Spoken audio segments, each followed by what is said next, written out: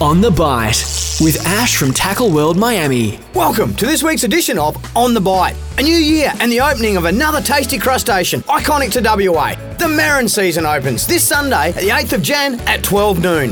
The Merrin rules are complex, hence it's important to log on and read up on the rules for different waterways before you have a go at our iconic freshwater species. The full moon this weekend will mean great action for tailor and squidfish shows, both from the beaches and our estuary system. Another point to note for those that love our local crabs, the bigger tides and moonlight of the full moon is ideal for more crabs to enter our estuary system from the sea.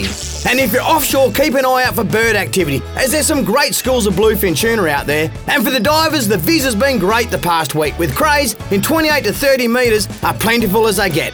Wherever you get the chance to wet a line this weekend, as always, good luck, tight lines, and remember, every day's a good day for fishing. On the Bite, 97.3 Coast FM.